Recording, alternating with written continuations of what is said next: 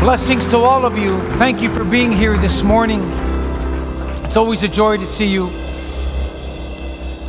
How many have come to the house of the Lord with It's a rhetorical question, because I think most of you would raise your hands, but would you come to the house of the Lord expecting and believing that God is going to do something special? Very important, my friends, when you come to church, that you come with expectation. You come believing. You come with anticipation. Because whenever God's word is preached, it's not a mere book or a novel, there's life. The Spirit gives birth to what God wants to do. And that's why His word, the Bible says, will never return void. And so God has something very special for you and for me. As we hear His word today, my text is found in 2 Kings chapter 5. One of the most incredible stories in the entire Word of God. A fascinating story. So many life lessons. So many things we can get. Every sentence there's a life lesson. And we begin here in verse number 1. Now Naaman, the captain of the hosts of the king of Syria, was a great man with his master and honorable, because by him the Lord had given deliverance unto Syria, and he was also a mighty man of valor. But he was a leper. Wow. And the Syrians had gone out by the companies and had brought away captive out of the land of Israel a little maid, and she waited on Naaman's wife. And she said unto her mistress, Would God my Lord were with the prophet that is in Samaria, for he would recover him of his leprosy. And one went in and told his Lord, saying, Thus and thus said the maid that is in the land of Israel. And the king of Syria said, Go, and I will send a letter unto the king of Israel. And he departed and took with him 10 talents of silver, 6,000 pieces of gold, and 10 changes of clothing. And he brought the letter to the king of Israel, saying, Now when this letter is come unto thee, behold, I have therewith sent Naaman, my servant, to thee, that thou mayest recover him of his leprosy.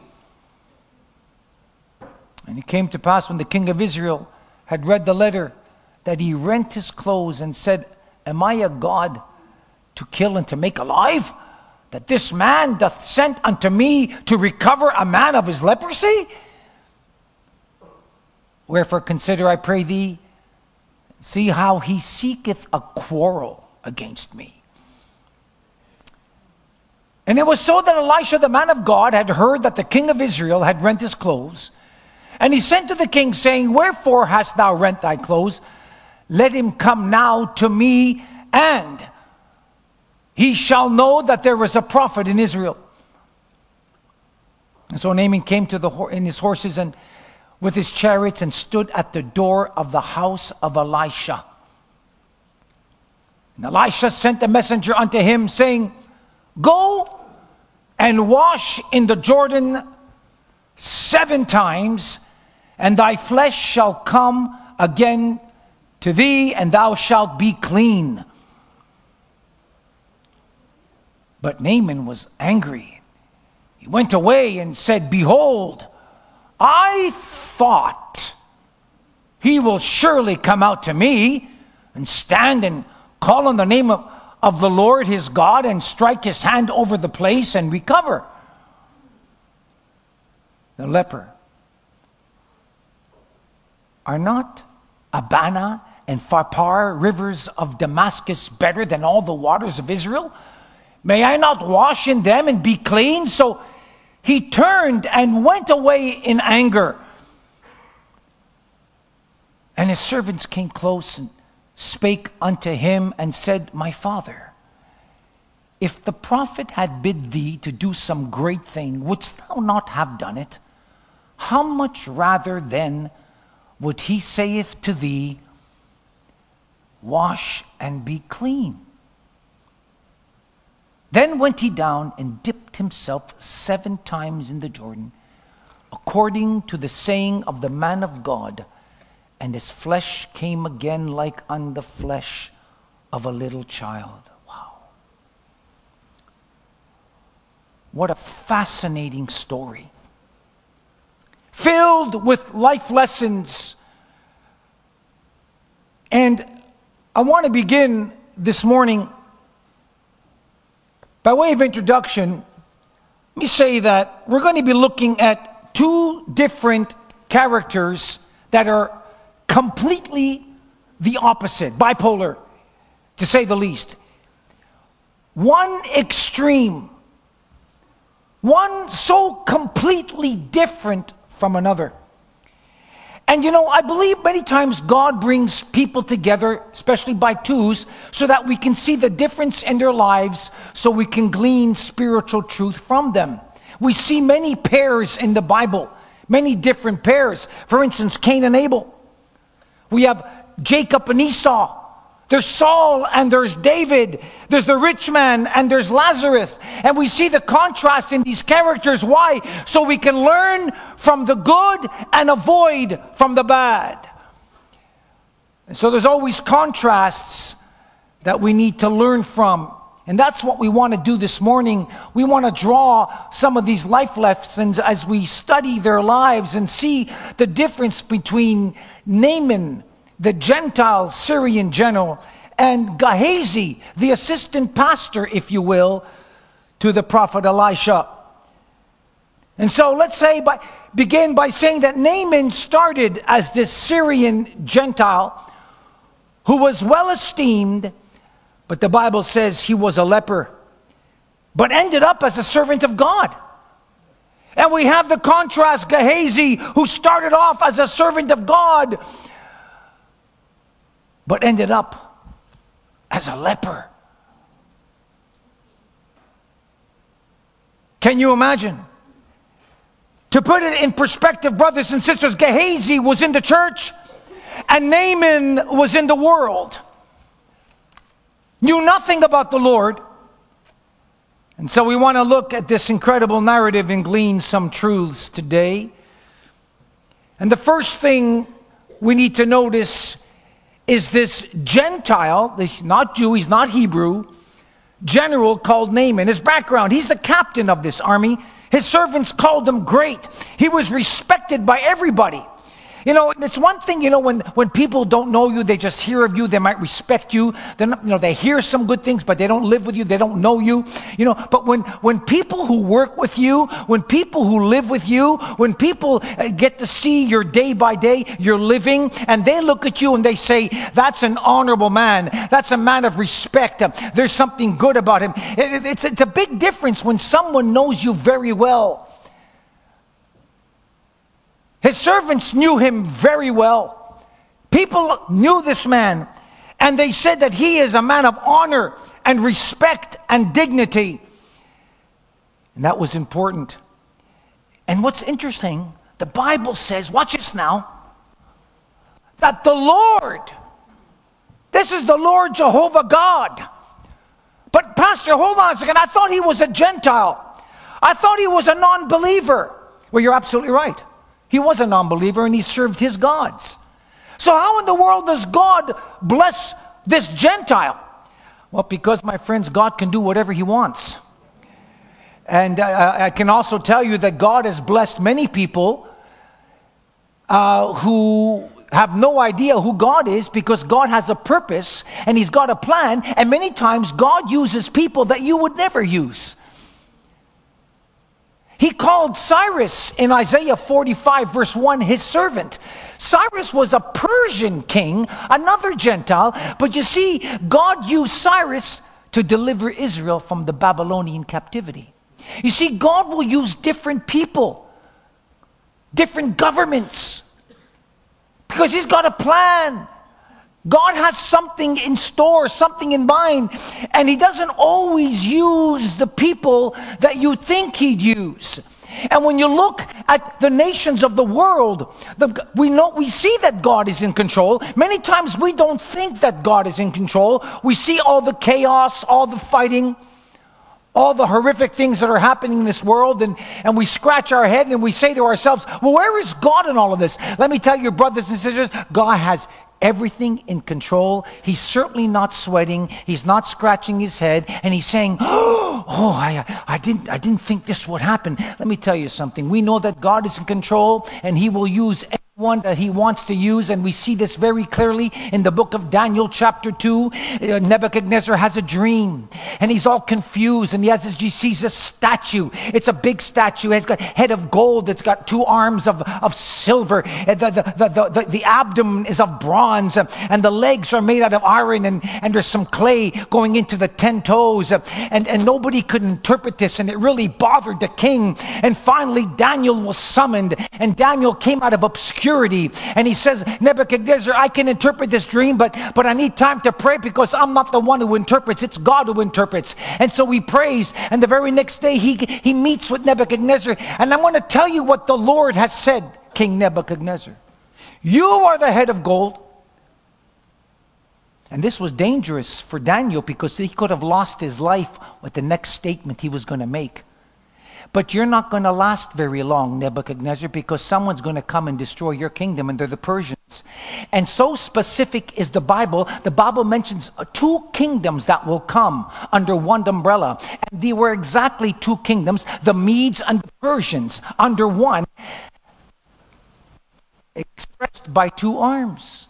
But they won't last very long either. Oh, they'll be big and mighty and vast, but there'll be a smaller nation. And when Daniel prophesied about the Greek nation, Greece was only a colony at the time. He said, but there'll be a nation. My wife mentioned Alexander the Great will come, and he'll destroy the Persians. And that's exactly what happened.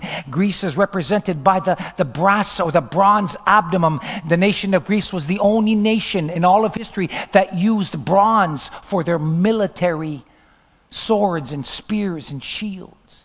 But then Greece would not last very long, and Rome would come in, signifying the iron fist of Rome with the legs and the 10 toes, which we are still living in today. And verse 45 of Daniel chapter 2 says, and one day there'll be another kingdom that's not made by the hands of men, and they will come and destroy all these kingdoms, and that kingdom will last forever and ever. Daniel prophesies. What's my point in saying this? God has everything in control.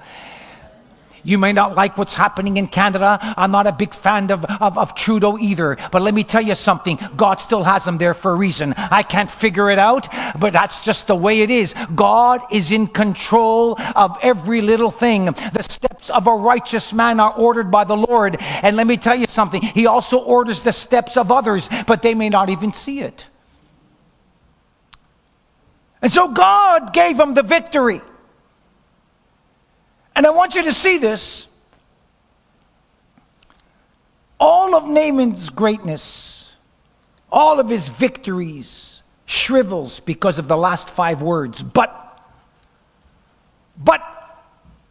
Naaman is a leper. He's got all these victories. He's got love and respect by everybody. But he's a leper. Well, that's like, as I've said, I think I've said, you go to the doctor, you go for a checkup, your eyes are good, your ears are great, you got good heart, your liver's fine, your pancreas is doing well, your knees, your bones are doing well, everything is going well. The doctor says, but you have cancer.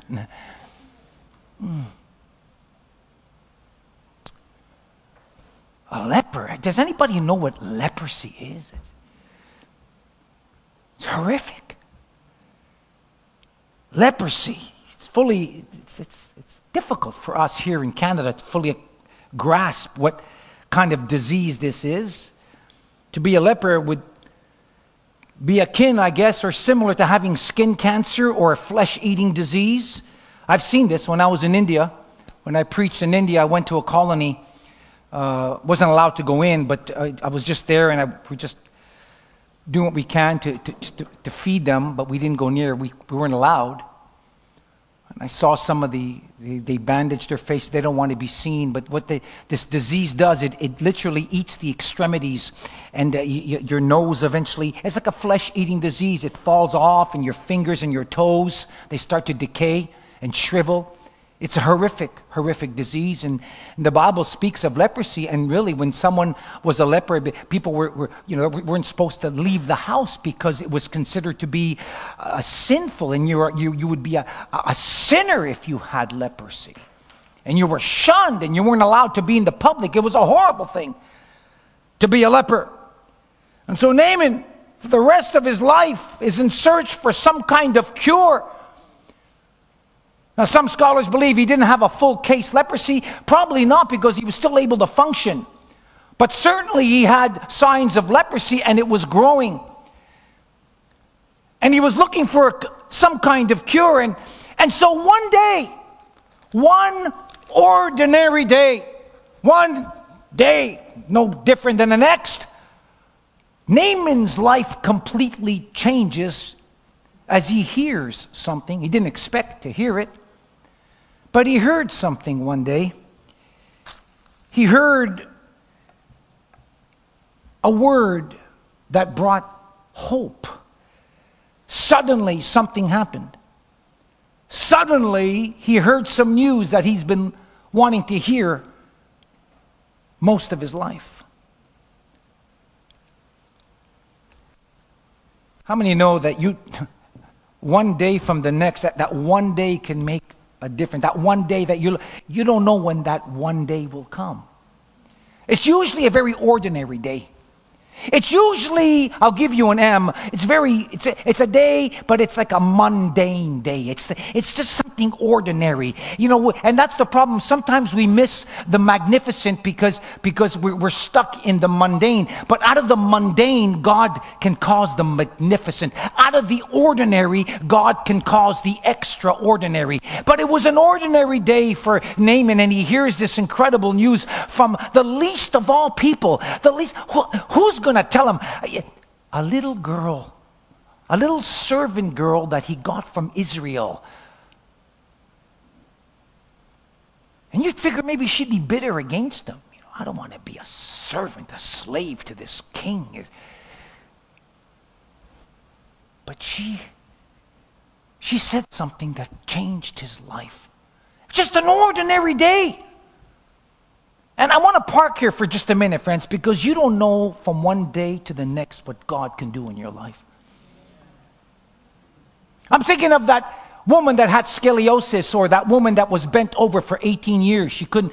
You ever see people? You don't see. They just can't. They have a curvature. They can't move. Their back is like this. They're stuck in that position. There was a lady for 18 years. What's interesting about her, in Luke 13, the Bible says she would go to the Sabbath every single Saturday. She'd be in church every single Saturday for years. Every single Saturday.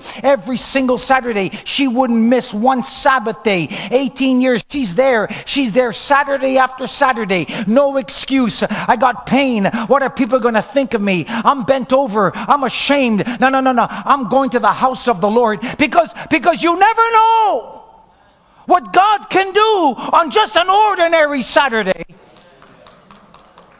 And year after year, she's there. But one day, one Saturday, when she least expected, when the mundane became the magnificent, when the ordinary became extraordinary, she just walks in, and little did she know that mercy was looking at her. Mercy had a gaze of mercy, saw her. Jesus saw her. Nobody else saw her, but Jesus saw her. Oh, it was just an ordinary day. An ordinary day that became extraordinary. But what was extraordinary about the ordinary is that this ordinary woman had extraordinary faith.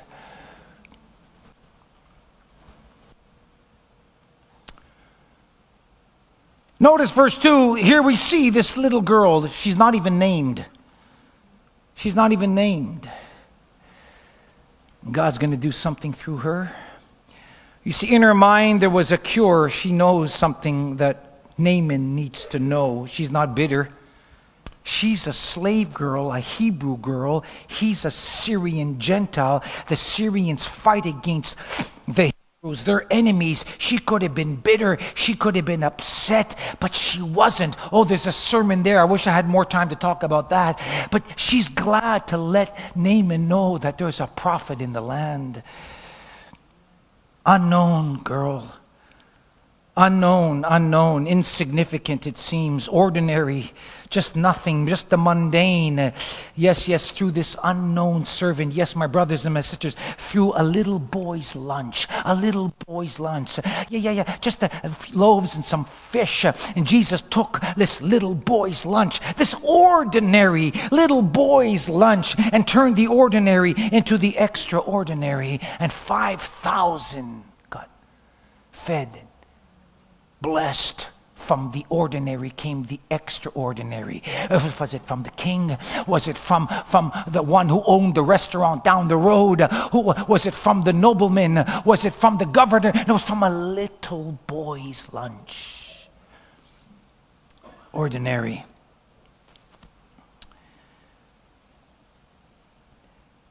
You see, Naaman had no idea how God was about to do something that he can only dream of. What do I see? I see, as you've heard me preach over and over again, I see the ambidextrous God going subterranean once again. I see God working behind the scenes once again. Yeah, we're going to see God's right hand of power a little bit later on in our story when God heals Naaman. But what I want to focus in on is God's left hand. The left hand where nobody's looking, he's working. Where nobody's working, he's got a little girl at the right place. Where nobody's looking, he's got the right circumstances, the right case. Everything seems to be falling together. God gave him victory. How can that be? God arranged Naaman to meet them. Why was it this servant girl that he picked? Why this girl? Why this slave? God working behind the scenes. You see, friends, with God, nothing just happens. There's a reason and purpose for everything. And stop saying, oh, but if it wasn't for him, then I could. And if she didn't, then... I got a good Greek word. You know that word? Hogwash. God is in control. Even the things that you think there's no... God has purpose for that too. What do you think it means when God said all things work together for... What all things? Except your circumstances? Except that person that you may... All things, all the things that you don't like, all the things that you say there's no way, all those difficulties. Look, the steps of a righteous man are ordered by the Lord. The steps, plural, even the bad steps.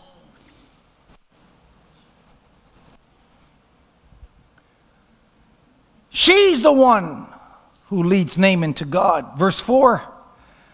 And so Naaman, who was starving for a cure, hears this news. And now Naaman knows nothing about the Lord. He knows nothing about her faith. She's a Hebrew slave. And so naturally he went according to his own thinking and customs. And what does he do? He takes some money and some gifts with him to give to Elisha. He hears that there's this prophet Elisha. So I'm going to go to his house. It's the custom. We have this custom also, us Greeks and Italians. We like to go somewhere. We give, we bring some food or some, flowers, or we have, a lot of people do this, candies, or someone will bake something and present it. You bring something, you bring a gift. And of course, Naaman's a rich general, so he's got all kinds of money and clothing. And so he's got all this stuff, and he's going to go to Elisha's house, and he's going to present his gifts in just because that's what they do. And so there was no problem with that. And so he arrives. This seemed acceptable to Naaman. I'm sure has done this before. But I see something. There's so many things I see in this text, and by the grace of God, I want to be able to share them with you. I see something here, though. It's not at face value. I see something that's maybe, again, subterranean. There's something I see here. What do I see? Well, Is it possible that Naaman is saying, I'm going to buy my cleansing. I'm going to do something about this. Maybe it's going to cost me something. I know that nothing is for free, so I'm going to earn this by what I do. I'm going to earn this, so I'm going to pay him. I'm going to pay him something. Oh, my friends, look, stay with me. Look, how many people think today that they can somehow buy their salvation? Oh, my God. How many people today think that they can earn their way closer to God? So let me see. If I was a Catholic, if I can just go on my knees and climb up those stairs on my knees and bleed, then I want to show God how humble I am. Yeah. Or if I'm in another church, me and the offering plate goes by. Yeah. If I put $1,000 in that plate, maybe God's gonna bless me. Maybe God's gonna show me favor if I just do something. Maybe if I end up doing this, or if I end up doing that, God will say, "Oh, you're good." And so maybe I can earn something from God by doing something. Maybe I can be acceptable by doing something. Doing something. Buying my salvation. Earning my salvation. Oh, my friends. Ephesians chapter 2 tells us that we're not saved by works, lest any man boast, but it's a gift by grace through faith in Jesus Christ. You can't earn your healing, Naaman. You can't buy your healing. That's what the sorcerer did in Acts 8. He saw the miraculous through Peter, and he said, "Peter, can I buy this gift?" And Peter's, "What?" Got smoked by the Holy Spirit. You can't buy the things of God. You can't earn the things of God. You can't just press some kind of button and all of a sudden you begin to speak in tongues. You can't just wave a wand and all of a sudden you're laying hands on the sick and they're recovering.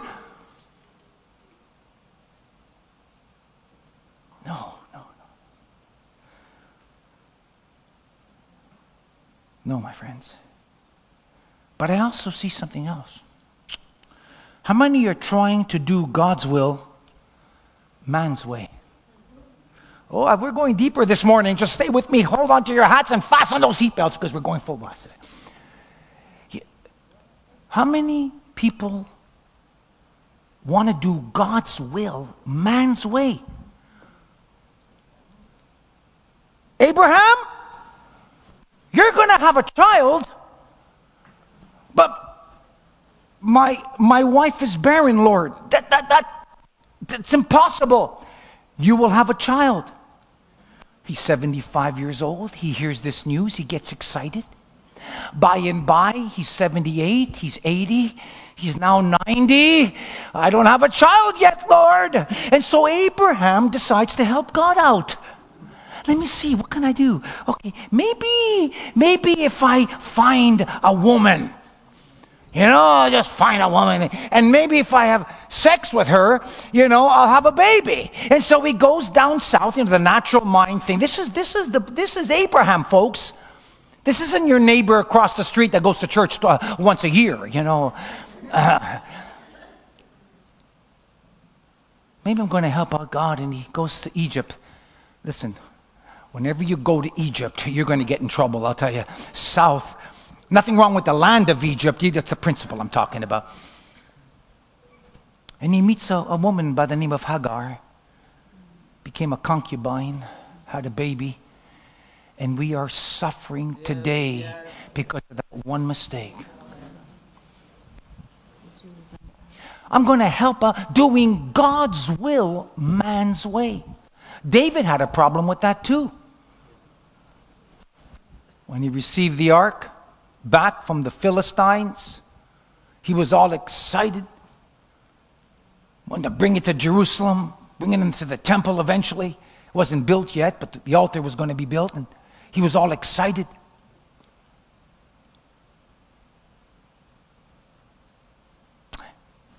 And so he's dancing and he's praising God. He's got the music and he's with the ark.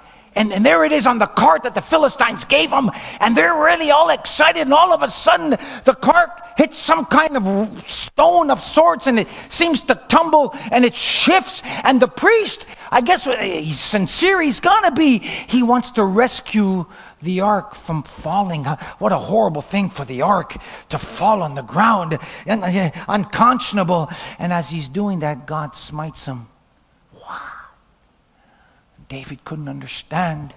He's broken. He doesn't want the ark anymore, and he puts it away. Obed, and there he's for 3 months. He's being blessed. David couldn't understand what's going on until David started to do some research. And as he read the Word of God, always go back to the Word of God. Don't go to the fads and the certain people that might think they got the answer. You go, what does the Bible say? He goes back to the Word of God, and he remembers, he sees that if you're going to transport the ark, you must do it God's way. He's given a prescription. You take the ark and you put it on the poles and that's on the ark on the sides, and you have them carried by the priest, and they're supposed to carry it upon their shoulders. There's a prescription how you do things, David. You don't do God's will man's way. How many people today are trying to do God's will man's way? Now you think about it for a moment. And so Naaman takes 20,000 pieces of silver, 60,000 pieces of gold, 10 suits of clothing. That's a lot. And he was told to go to Elisha's home. That's great. And I'm going to bring these gifts with him. I'm sure that Elisha is going to be impressed how rich I am, and maybe he can give me another blessing too. And so Naaman's all excited, and he's right up to the door where the little girl lives. That's where Elisha lived as well. She was his servant. He's all excited. In verse 10, Elisha doesn't even come to greet him.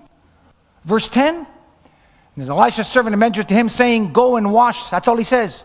Just go and wash in the Jordan. Excuse me? Just go and wash. Well, where's Elisha? Why are you telling me this? You're just his servant. I want to see him face to face. I came all this way. Got these gifts to give him.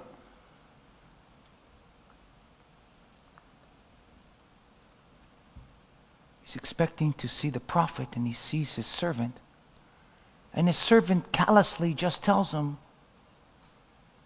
no introduction, no niceties, no come have a cup of coffee. I've got some baklava here, I've got some tiropitis and some spanakopita. Come on, just...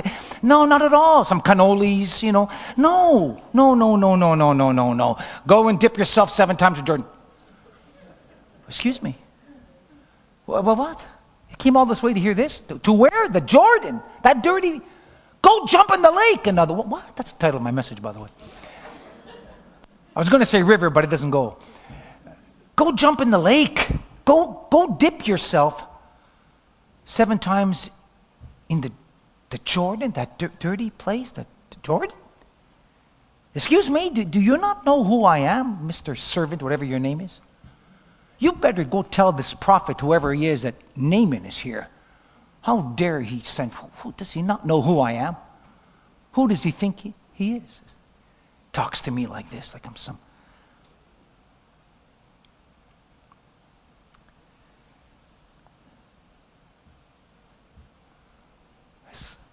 Has God ever done something or allowed something to take place in your life that you were absolutely dumbfounded with? You couldn't believe? How can this be? This just doesn't make sense. Have you ever been in a situation where life and what you're going through simply does not make sense on every level? You could have at least prayed for me. Elisha, you can at least come down and see me. Okay, I'm not asking to have a, 5-course meal here, but can you come and at least pray for me? You're a prophet, aren't you? Well, maybe you can come and lay your hands on me at least. I mean, you're a prophet, aren't you? You just send your servant to give me these words to go jump in the lake? That's the message. That's the cure. That's what. Why I brought all my money and for this?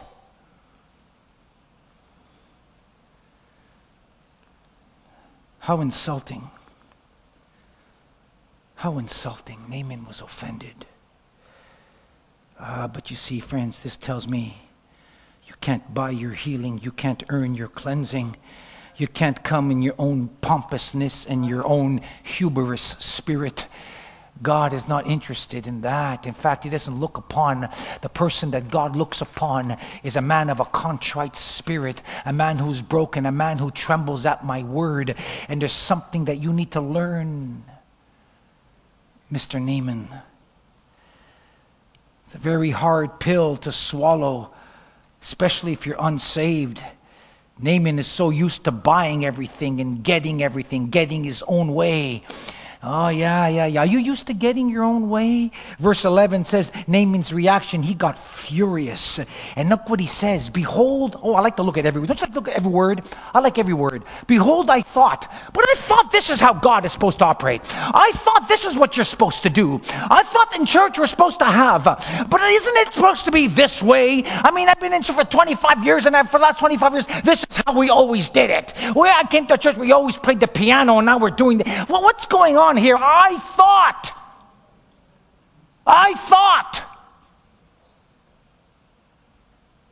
Have you ever thought, God,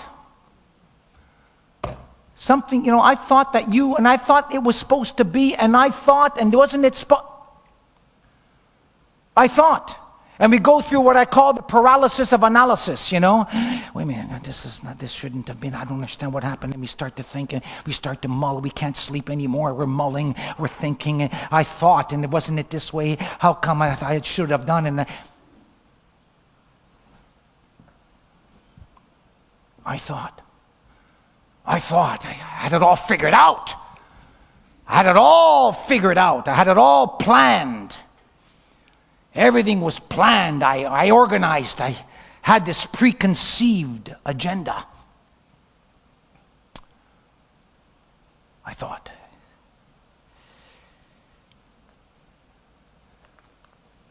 The Bible tells me that it is not in man to direct his ways. Jeremiah chapter 10. The Bible says when you commit yourself to the Lord, He will direct your paths. The Bible says as many as are led by the Spirit of God, these are the sons of God. The Bible says that He leadeth me in the paths of righteousness for His name's sake.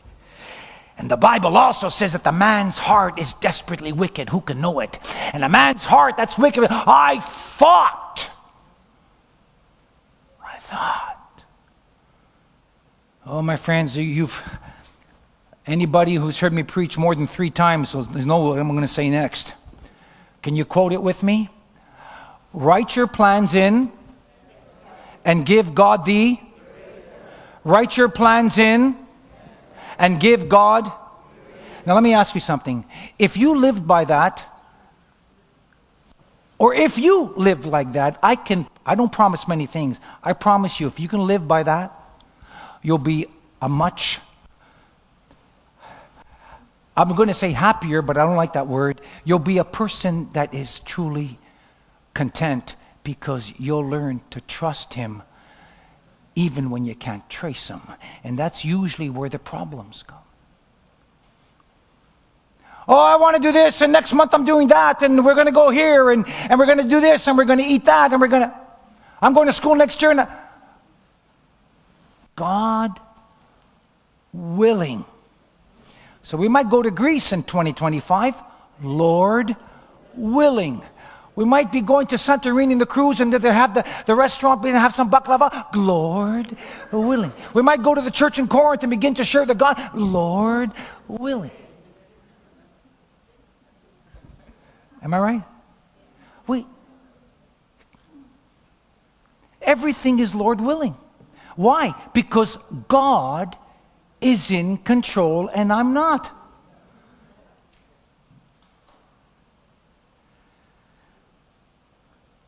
You see, it's the natural mind that's the problem.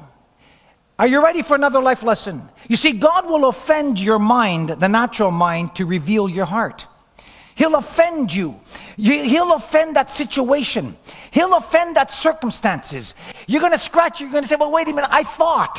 But isn't this how you normally operate, God? I thought if I go through this routine, if I follow this particular pattern, 1, 2, 3, then this is going to happen. If I would just go up and follow. No. And so now you're offended.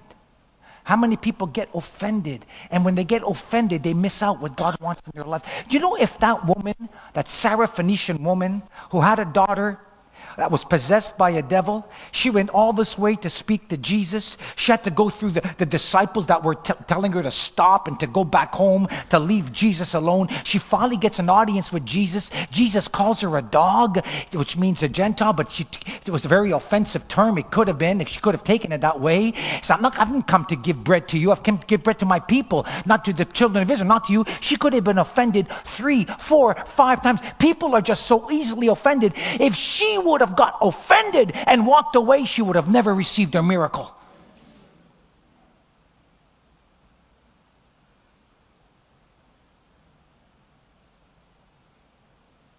God will offend your mind to reveal who you really are.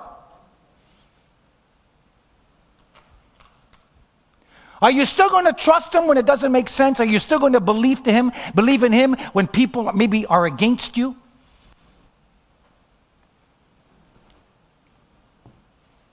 Naaman's mind has been completely offended. He has no idea what's going on.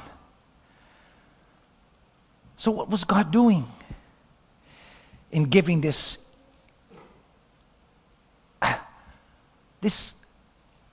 prescription for healing? But I thought the Bible says that you go to the priest in the Old Testament and the priest will perform certain sacrifices and rituals and there's a healing that comes. He heals me with hyssop. In Psalm 51, there's a hyssop plant. Isn't there a protocol for healing? Why would God give a prescription like this? God is stripping him of his pride, as He does with every man of God that He wants to use. If you want to be used in the kingdom of God, get prepared to be stripped. I'm talking about internally. Get prepared to be crushed. I'm talking about internally. Let me tell you something. When you think of the other prophet, Elisha, and this is Elisha's mentor, Elijah. God called him to prophesy when Ahab was around and Jezebel, the two most nastiest queen, that no words to describe the debauchery and barbarity that she released upon Israel. Prophesied that there's going to be a famine, there'll be no rain, no food. Prophesied against the teachings and the lifestyle of Jezebel and Ahab, and they were out to destroy him. And now Elisha's on the run, and he ends up in chapter 17 and 18 in a brook called Shabar. There's a famine in the land. He prophesied it, but God was going to take care of him. But God had to teach Elijah something, because there was something in his heart that he didn't even know he had. You know, friends, there's things in our hearts that we don't even realize we have that God needs to deal with, even though you might be called to the ministry, or maybe you have something special going on, but God still needs to deal with you. And so God needed to deal with Elijah's heart. So He sends him to the place called the brook of Shabar. And there the Bible says the water needs will be there. You'll be able to drink water. The ravens will come and feed you food. Ravens, Lord, ravens are unclean birds. What do you, then here we go again, God testing and fending, doing things that doesn't seem to make sense, using an unclean bird, using a Gentile king. Lord, what's going on here? Can you trust me when life doesn't make sense? All of a sudden, the brook dries up. Oh, Lord, here we go again. I thought ravens was a problem. I thought I'm full. Now the brook, you told me you provide water and food. Now I got no food. I got no water. And then God says, oh, Lord, please, no more. I can't go through this crushing anymore. Now I want you to go to Zarephath. But Zarephath, that was about 50 miles through a desert. Excuse me? Yeah, got no water. Food is scarce. And now you want me to walk through this heat through a desert. Okay. What was God doing? God was dealing with me. Purging, cleansing, getting rid of all that stuff inside of him that he didn't even realize he might have. That pride, that self-assurance, that arrogance that a lot of prophets have. You ever hear of these prophets out there? Oh, yeah, I'm a prophet, and this is what God says, and thus saith, and everybody. There's all kinds of people like that today. They always think they have the answer. They always tell the pastor what to do. I know nobody here in Logos. Don't worry about that. So he ends up in Zarephath, and he needs to eat. He's hungry, starving. And who does God appoint to meet his needs? Another Gentile who's a widow, who's starving and is waiting to die herself. But Lord, you're killing me. You're killing me, Lord. How can... Well, that's exactly right. What did Jesus say? If you want to be my disciple, what do you have to do? Deny yourself, pick up the cross, and do you not see a form of death there too? That's the problem with many of us. We're too alive to ourselves. What we want, what I want, me, this is my.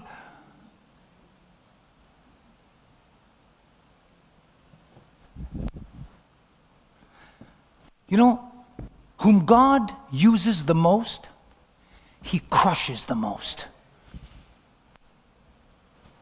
All that will live godly in Christ Jesus shall suffer persecution.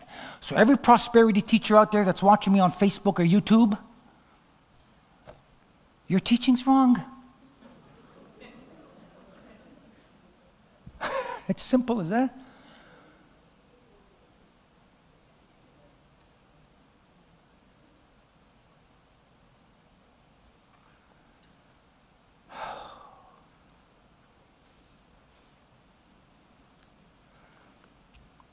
To reflect the light, you must never seek the limelight.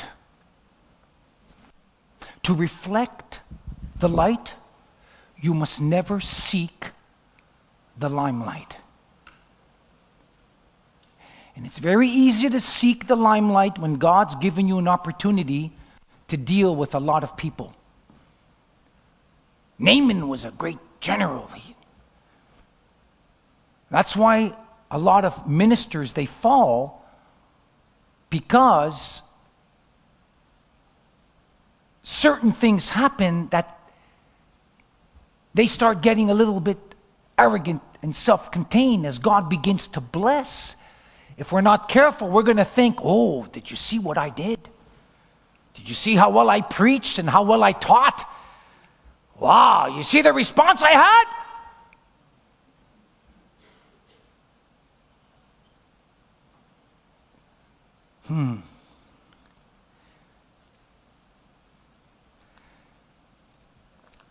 Your faith will be tested, my friend. As God tested all the great men, every single woman, every single man that God used was severely, in fact, Abraham, the Bible says, was intensely tried. Genesis chapter 22, verse 1. Because it didn't make sense for him to sacrifice his son. Gideon was intensely tried when God told him another prescription of how to have a great army. And so, how do you have a great army? Well, you got to enroll in army school, and you got to go through training, and you got to get weights and lift and get strong, and you got to know how to swirl a sword and a spear, and you got to know how to ride a horse, and you got to go through all this training. Okay. Wonderful, Lord. And now the Amalekites come against Gideon, and it's time to go into battle. And God says to Gideon, oh, by the way, Gideon, your army, thank you for asking. Your army, there's not going to be thousands of people in your army. I know there's 10,000 Amalekites coming against you. Look, give me 300 men. And by the way, this army that you're going to have, you're going to choose them by how they drink water. I don't care how strong they are. I don't care how effective they are. I don't care how many degrees they have. If they drink a certain way, that's what's going to qualify. Again, God doing things that does not make sense. I thought God is stripping, God is crushing, God is molding. Verse 12, Naaman is so angry, he goes back. He wants to go back to Syria. Pride usually reacts that way. He says, I'm not going to dip myself in this dirty Jordan water. I'm going back to Syria. There are at least 2 rivers there that are much cleaner, better, and even deeper. Waters aren't even deep here. There's no way I'm going here. That's how usually pride responds. And so watch this. His name is turning back to go home to Syria. Another one of his nameless servants come on the scene. Isn't it amazing? Every person that God used in Naaman's life was an unnamed servant. A nobody. An ordinary. This servant just, excuse me, great general, but maybe you're a little bit too hasty. Don't let these words offend you. Oh, God. Look at the people that were used in Naaman's life. You figure these significant people from his cabinet, from his brain trust, from his government. No, not at all. First one was this little girl we just read. Second one, a servant brought message to Elisha, to Naaman. Third one now here, this servant in his camp. My friends, you need to pay close attention when people speak to you. You need to be careful. Don't estimate someone's opinion or someone's concepts because, they didn't really go to school. They didn't really study. Well, look at them. They hardly graduated. Look at them. They're from this tribe. They're from the other side of the tracks. I'm not going to listen there. But look at them. They got no class. They got no clout. I'm not going to listen to them. She's just a peasant.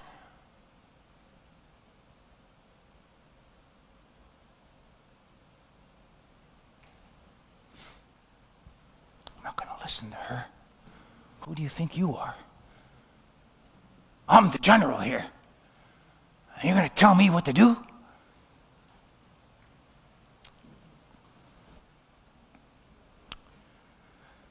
Mr. Naaman, General, sir, maybe you're just a little bit too hasty. Just maybe. Just maybe, because maybe there's something to be learned here.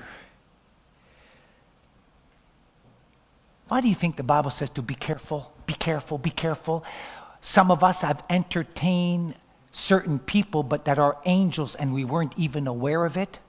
Sometimes we are talking to people or people are talking to us. We don't even realize it. That person that you think is a person could be an angel. You don't know who you're talking to. You don't know who's coming to speak to you. These things that you think are coincidence. Get that word out of your vocabulary. There's no such thing as a coincidence with God. This is for free. There's another word you got to get out of your vocabulary. Luck. Please, if I hear another Christian say, I was lucky. Listen, stop it. There's no such thing as luck. And there's no such thing as a coincidence. With God, they do not exist. Either God is in it or He's not. Either God has ordained it or He hasn't. No luck, no coincidence. And the people you meet or the people that you are sent to, God has a reason. It might be an ordinary event. It might be something that's just average, no glamour, just ordinary, but you don't know who God is sending to you. And the opposite, or who God is sending you to. When I went to Los Angeles, I was a 19-year-old kid. I left Montreal. I had nothing. I had $200 in my pocket. No job, no green card. I just left. Those days I used to live off the, talk about emotions. The seat of my pants. My sister used to work in Montreal at the Hilton. I was so green and inexperienced, I figured I'll go to the Hilton and at least stay there a night. Or maybe longer than that. I didn't know how much it cost. I went to the Hilton. Back in 1979 it was $85 a night back then, or $90, I forget how much it was. A night. Back then. US. I was almost broke my first night there. I had no money. And I'm just contemplating. I'm not serving the Lord. I'm not saved. I'm just thinking, what am I supposed... And brothers and sisters, I got out of that. I paid my bill, and I was in disbelief because where am I supposed to go? Where am I supposed to live? I was so impetuous, I didn't figure out where I'm staying. I didn't figure out nothing. I was just a kid on a dream, on some crazy vision. And as I'm contemplating, I was depressed. All of a sudden, this girl just walks by me. Never saw her before. Don't know who she is. She walks by me. She goes, "Oh, hi." I said, "Who's this?" So, are you looking for a place to stay? I go, "What? Did I tell you this? Did we have coffee a few weeks ago? Who are you?" Said, "Oh, no, I have my aunt, Mrs. Barton. Mrs. Barton. She lives in, in South Serrano, West Hollywood. I'm sure she'd have you come." I said, "Well, how much?" Like, "Oh, really cheap. $70 a month." A month. And everybody in Toronto who lives in an apartment says,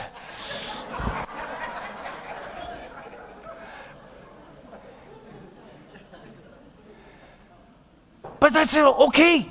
I said, I didn't say praise God. I didn't have a praise God. I'm saying praise God now. And so I end up going to her house. I took a bus. It took me like about 5 hours to get there. I finally got there. I said, "Hi." I said, "So Miss Barton?" "Yes, that's me." I said, "Oh, hi. Thank you. I forget her name was Carol, I think. I'm not sure." Says, "You have a niece?" She said you were her aunt. She goes, "Who? My what?" She said, "No niece, Carol, no aunt, nothing. This was an angel of the Lord." That's who that was.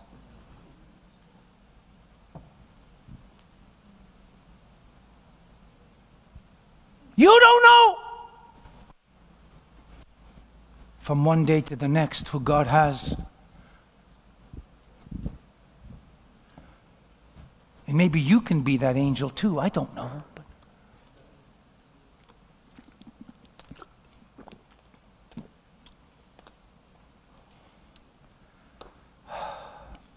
The point is, brothers and sisters, you should never minimize your role or minimize your opportunity.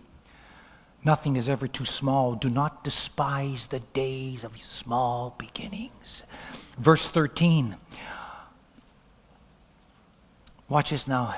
The servant says, "If the prophet told you to do something great, wouldn't you have done it?" Of course. We think we always have to do the great thing, don't we? We always have to do the big thing. And so the servant says, "Well, how much more just to wash yourself in this water?" You see, God is in the small things, brothers and sisters. Did you see that? He's in the small things. It's not always the big things. Wasn't it a small, shabby, little insignificant whip that Shamgar, the judge of Israel, in Judges chapter 3, slew 600 Philistines with a whip? Whip? A whip? Was it Samson that used the jawbone of a donkey to defeat 1,000 Philistines? How do you do that? 1,000 Philistines with a jaw. Come here. What's that? How do you fight that? How do you do that? And then let's go for my favorite, David. He takes a little pebble.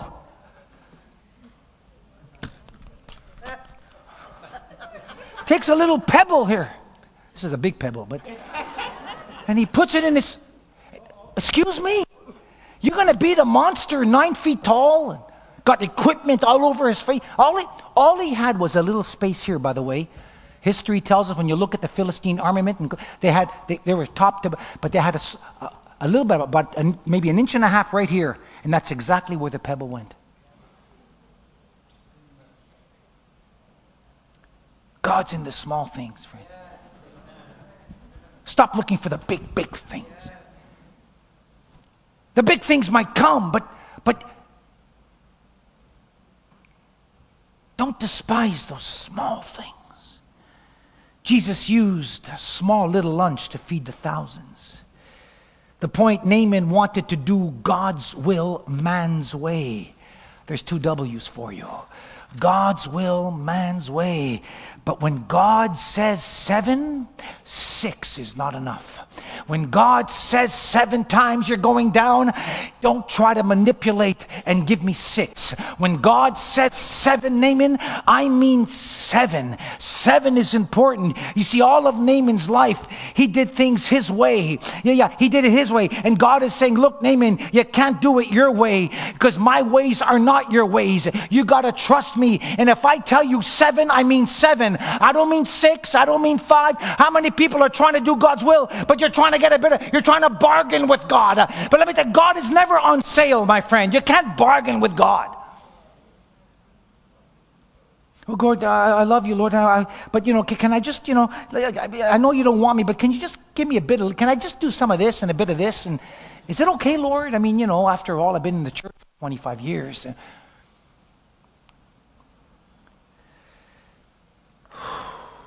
Verse 14, Naaman finally says, all right, I'm going to backtrack here. And he finds the Jordan. Naaman possibly looks to see if anybody's looking at him. He feels a little ridiculous. I'm going to take a dip in the Jordan River.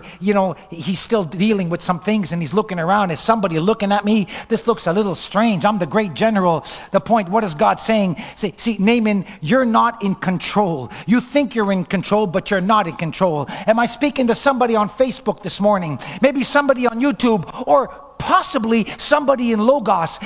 Do you think that you're in control? I know you want to be in control. I know you like to control, some of you. Oh yeah, let that resonate for a little while. Just let that go deep. But you see, when you're in control, God is not. The only way God shows us that He's in control, my friends, is to allow situations to take place in your life where we cannot control. And stop always trying to fix everything. There's some fixers out here. Always trying to fix. Let me see if I can fix this and fix. Nothing wrong with trying to fix. We got to try to do these things. We got to restore, the Bible says. But there's people but you see, why are you always trying to fix things? Are you trying to control things? Trying to fix things? Yeah, maybe you can't fix this thing because God is trying to use this thing to fix you.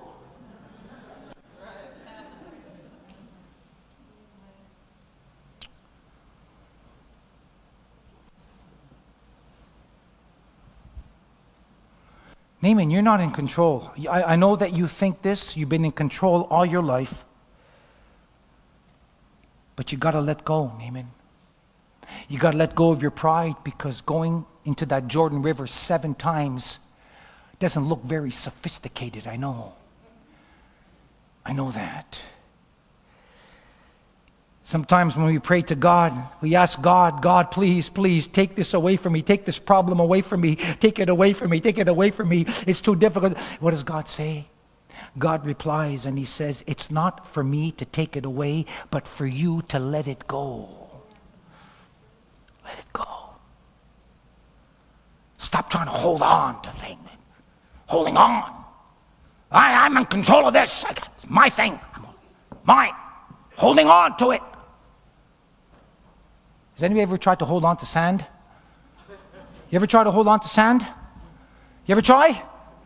The firmer you grasp the grains, you can't hold on to sand. Some of you are trying to hold on to certain things. You can't let them go. You can't let it go. You're so dependent on it, you just can't let it go. And some of you, it's the opposite. You can't let go of bitterness and anger. That's even worse. Naaman, you got to let go. I know you're Mr. King and you're Mr. General, but you got to let go. You see, God is stripping him, humbling him. And maybe you can hear Naaman counting as he's going down, or maybe his servants, 1, okay, 2, I'm doing good. 3, oh, okay, but nothing's happening here. 4, no, still.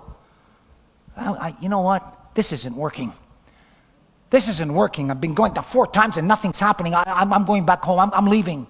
Has anybody started something? You felt God directed you somewhere, and all of a sudden, after 1, after 2, after 3, you haven't seen it, and you want to run away from it?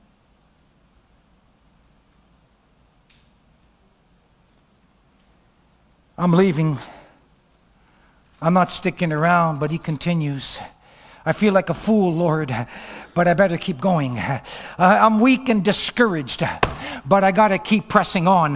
My God, maybe I've been praying, and it's not happening, but God, I got to keep on praying. I've got to keep on going. I might be worn out, but I'm going to trust in the Lord. There might be this huge storm, and the ominous clouds are all over, but I got to keep going. I got to keep trusting, because when God says 7, 6 is not enough. I don't know who I'm speaking to. I got to keep running this race, Lord. I got to keep walking. The Greek word for run is the word trecha. I've got a Greek scholar here, Daniel. My Greek scholar is back there. Is that true? Trecha? And the Greek word for walk, prepata. What is it in the Greek? You know what it means, Daniel? It means to keep walking and keep running. When the Bible says we're running a race, it doesn't mean for 10 yards and you give up. The Bible always speaks of walking and running in the present participle. It's the same tense that Jesus uses when he says to ask, seek, and knock. Matthew 7. People tell me, I prayed, I gave up, it didn't work. Jesus said, ask, see, all in the present participle. You have the prosperity teachers that tell you, or you just pray in faith and believe, and that's all you need. You just pray once. Wrong. The Bible says keep on praying, keep on seeking, keep on asking. It takes more faith to do that than to pray once and leave. So I'm in this race. I got to keep running. I'm in a race. I got to keep walking. Prepatao, terecha. We go to Greece, Lord willing. We'll do a lot of prepatao and a lot of running. Okay.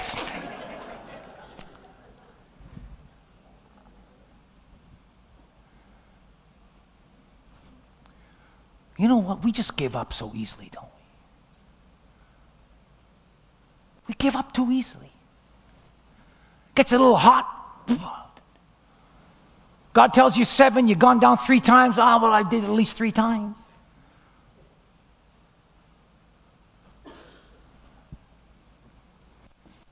We are in a marathon, brothers and sisters.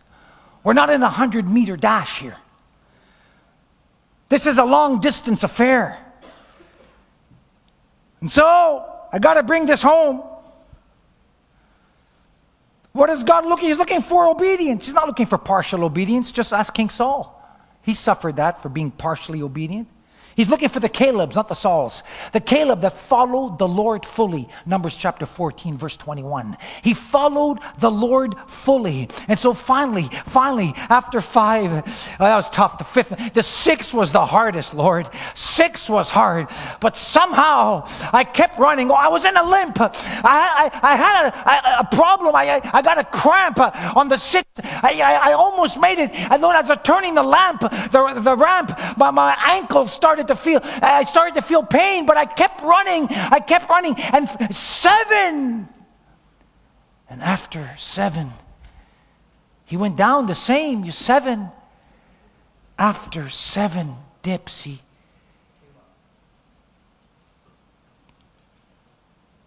fait accompli. 7, he rises, and suddenly, as he rises, he says, the God of the suddenlies suddenly showed up again. My hands are to me. I don't see any blisters. My nose, my skin. I don't have any of those blotches, and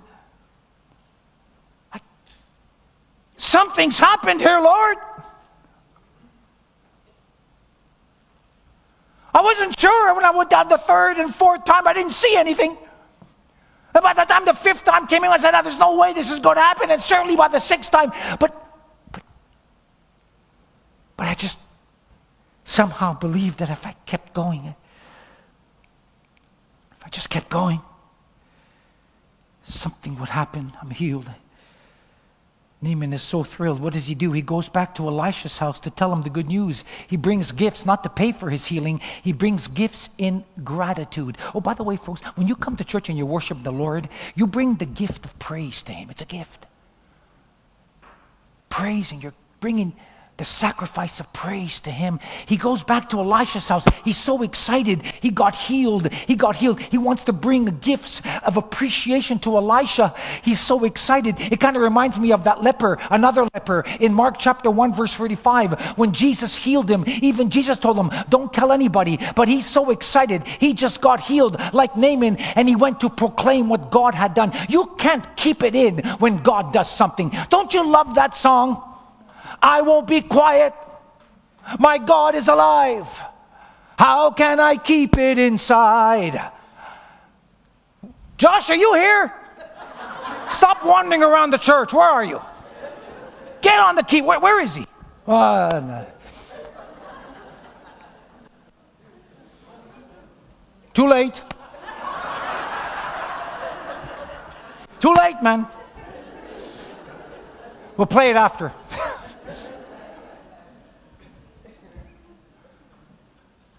I can't keep quiet.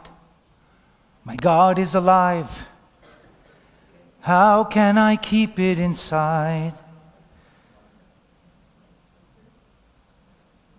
He couldn't keep it inside. He goes to see Elisha.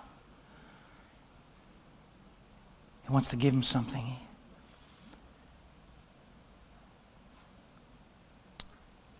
Verse 15. He says, now I know. I've learned a lesson that there's no God on earth but the God of Israel. Verse 15. I have returned back to the man and his company. And he came and stood before him and he said, behold, now I know, thank God, all that hell, all that pain, all that suffering had purpose. All that rejection had purpose. All those things I went through had purpose.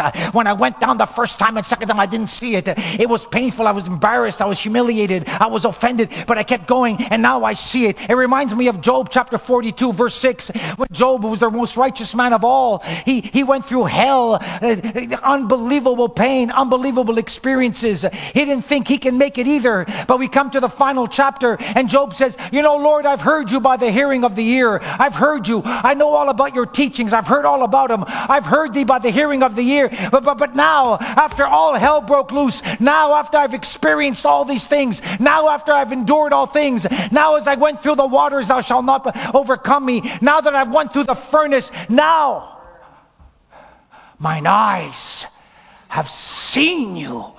I know you now. I've seen you.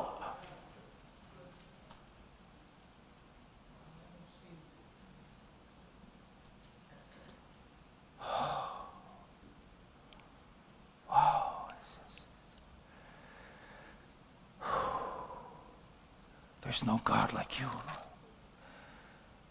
So he offers Elijah whatever he likes. Whatever you want. But Elisha refuses. It's an insult to him. He didn't do it. He couldn't accept the gift. He didn't heal him. It's an insult. Brother, Sister Bruna, if I go to your house for lunch, as I've gone many times, and Sister Bruna, after I ate and I gave you $100, would you have taken it? Of course not. It's an insult. It's an insult to Elisha. First of all, I didn't do anything. This is all God. So, Naaman says, okay, I just want to say thank you. Please. But the contrast now comes. Here is Gehazi, the man in the church, the assistant pastor, the leader of the school of the prophets, at least he would supervise. He is listening to this conversation between Naaman and Elisha. And he hears and sees Elisha refuse the gift. He's lurking in the weeds. What? Why would Elisha refuse all this money? I wouldn't. And Gehazi's mad. He's upset. Verse 20. Gehazi comes on the scene briefly and just leaves just as quickly. Gehazi is the servant of Elisha. He's got privileges. He's learning the ropes from Elisha. He took notice. He didn't like it. He was in the church. He saw Elisha refuse and it bothered him. Verse 20. You couldn't see it, could you? You couldn't see what was in his heart. You see, friends, you can't see what's in your heart. You can't see what's in the heart of others either, whether it's good or whether it's evil. Got to be careful how we make our judgments and assessments. But you couldn't see it. And now he's pursuing Naaman, verse 21. And he meets him in verse 22. Look what happens in verse 22. I'm going to read it. And he said, all's well, my master. He's caught up to Naaman. He got so upset, he's chasing after Naaman. He says, wait a minute. He's saying, behold, even now there come to me from Mount Ephraim. Oh, really? Yeah, okay. 2 young men, the sons of the prophet. Give them, I pray thee, talents, some money of silver, and some clothes. Two changes of clothes, please. Not 1, 2. You know, Elisha didn't want to tell you, but I know the real needs of the church. So I'm going to tell you what we need. But Elisha refuses, and now Gehazi's on the prowl. Oh my goodness. He says 2 lies. 2 young men from Ephraim, sons of the prophet. Not true. They're not even there. And can you give them some money, clothing? And it sounds so pious, doesn't it? You know, thank you because I want to give this money to others. You know, Naaman, it's not for me. You know, it's for others. You know, it's for other people. Don't you see? So he presents this pious disposition. It's for others, you know. We want to bless these Bible college students. They don't have very much. Sounded so pious. And of course, Naaman says, yes, take even 2 talents. He gives him even more. And of course, Gehazi says, fine. And he walks away with hypocritical shyness. Oh, thank you. You know, you didn't have to.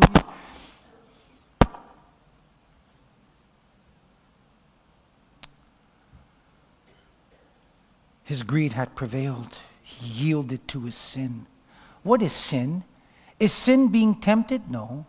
Sin is yielding to your temptation.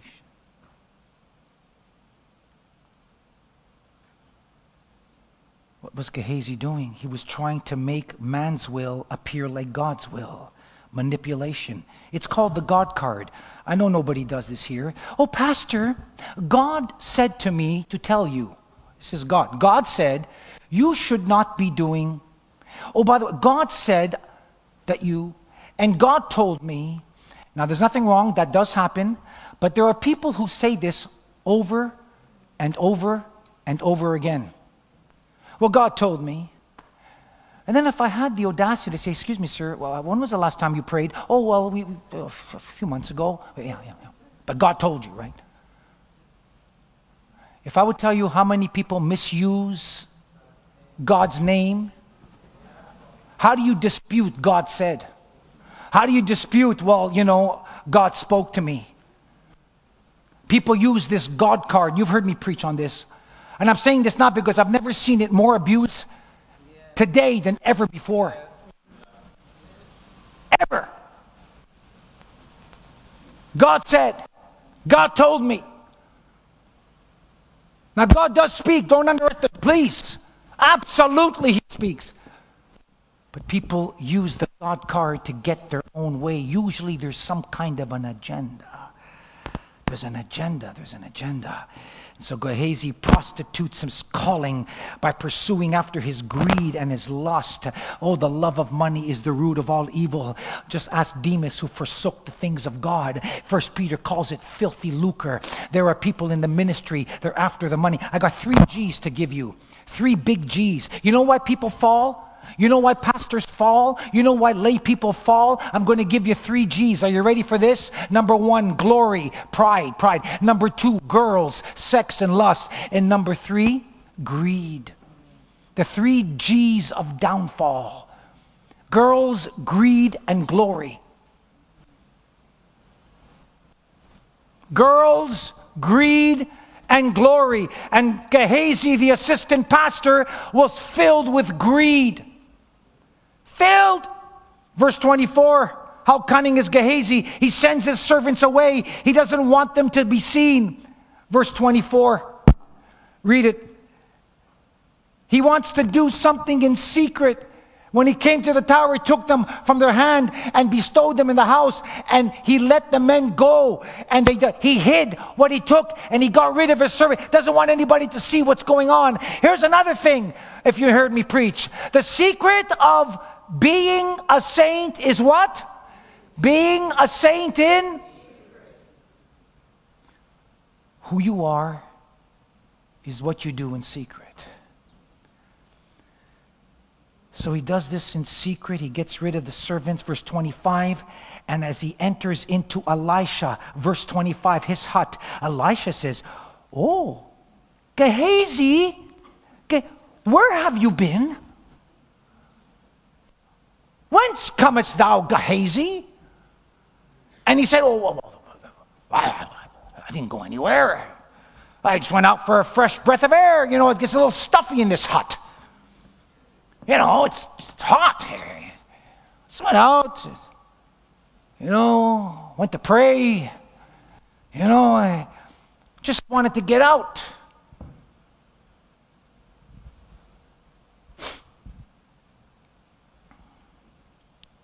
Didn't God say the same thing to Adam when he sinned? Adam, where are you? You think God didn't know where he was? He just wanted to give Adam an opportunity to confess his sin. Gehazi, here's your chance to confess your sin. But now you're just filled with more excuses just to justify what you did. You could have had an opportunity to make it right. Oh, my friend, have you ever been caught red-handed? Whatever you sow, you will reap. That God will not be mocked. And so God unzips Gehazi's heart right in front of the prophet, just like Jesus unzipped the 7 churches that we're going to visit, Lord willing, in 2025. He unzipped the heart of the church of Ephesus. They had great works. Oh, they had phenomenal works. Read it for yourselves. But Jesus said, but I got a problem. You have left your first love. You don't love me like you used to. He unzipped the heart of Thyatira, unzipped the heart of Pergamos, unzipped the heart of the church of Sardis that looked so good on the outside. They were the biggest church. And Jesus looked at me. He says, you have an appearance of being alive. You got great programs. You might even dance at church. You got prophecy going on all over the place. Oh, you look very spiritual. You have an appearance of being alive, but you're dead. Bible says Jesus had eyes of fire to see right through. And God's eyes of fire pierces Gehazi's heart. You can't run from God. Elisha asked Gehazi, where have you been? Well, verse 26 and 27. What happens? He gets caught red-handed, but doesn't repent, tries to hide. You know, it amazes me, friends, that people can get caught red-handed and they'll still refuse to repent. What does it say in the book of Revelation chapter 6? They were running away from God in the tribulation period, and they prayed that the rocks would fall on them and be killed rather than to repent and turn to God. The heart is desperately wicked. Who can know it? Gehazi had many chances to repent. That's the mercy of God, but he didn't. He didn't. What is the result? Naaman's leprosy came upon him. Wow. Just like we see in 2 Chronicles 26, King Uzziah thought he was the greatest king. God had blessed him like the Syrian king, prospered him. But King Uzziah, he took it upon himself and he thought he was great. And the Bible says God lifted away his hand from the blessings. He got so arrogant, King Uzziah. He thought now he can do the priest's role. The king was not supposed to touch what the priest does. And the Bible says that God in his anger smote him, and that King Uzziah became a leper. Leper. Leprosy is an emblem of sin. Gehazi, you are now a leper. You're a leper.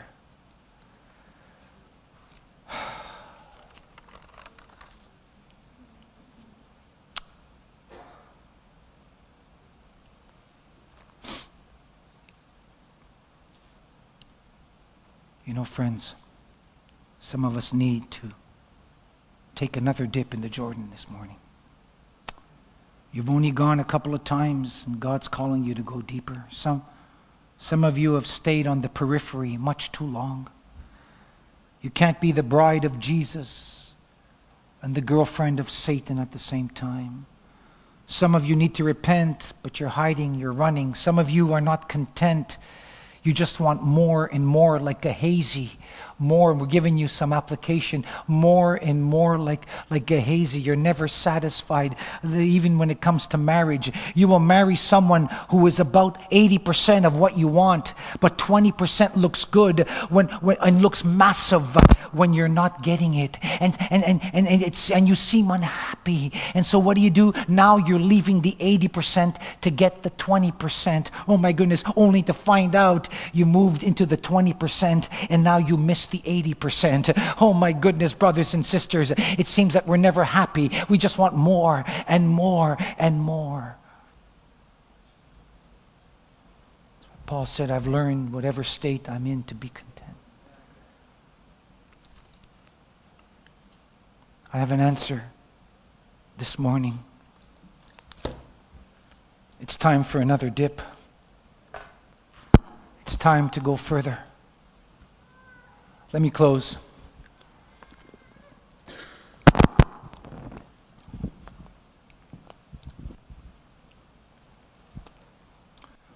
The eagle is the most majestic bird, especially the golden eagle. But eagles do have enemies. One of them are the crows. Has anybody ever seen red hawks flying and you see these birds just chasing them away and pecking at them? Has anybody ever seen that? Smaller birds flying, and there's bigger birds. And you ever see that? That's a reality in the eagle world. The crow does the same thing to the eagle. It pecks on its neck. It bothers him. It disturbs him. And the crow is smart, and it's just doing it to annoy him. And so what does the eagle do? Does he fight back with the crow? Does he try to get even? How dare you? Don't you know I'm an eagle? No. Do you know what he does? The eagle begins to fly. Just spread his wings. He knows if he gets a little higher, where the air is a little bit thinner, so high because God's given him the capacity to fly higher, to go further. He knows that the crow, who can't breathe the same kind of air, because the crow's not made to breathe that type of air, he can't go that high. And as the eagle goes higher and higher, the crow falls off, and in some cases dies through asphyxiation. Brothers and sisters, when the crows of life come against you, you find yourself in difficulties, and you're being tempted, and you're going through all kinds of discouragement, and things don't make sense in your life, just go a little deeper. Take another dip. Just go a little higher. And set your affections on things above. That, my friend, is what sets you apart from everyone else on the face of this earth. Obey the Lord. Some of you need to go for another dip. You know who you are.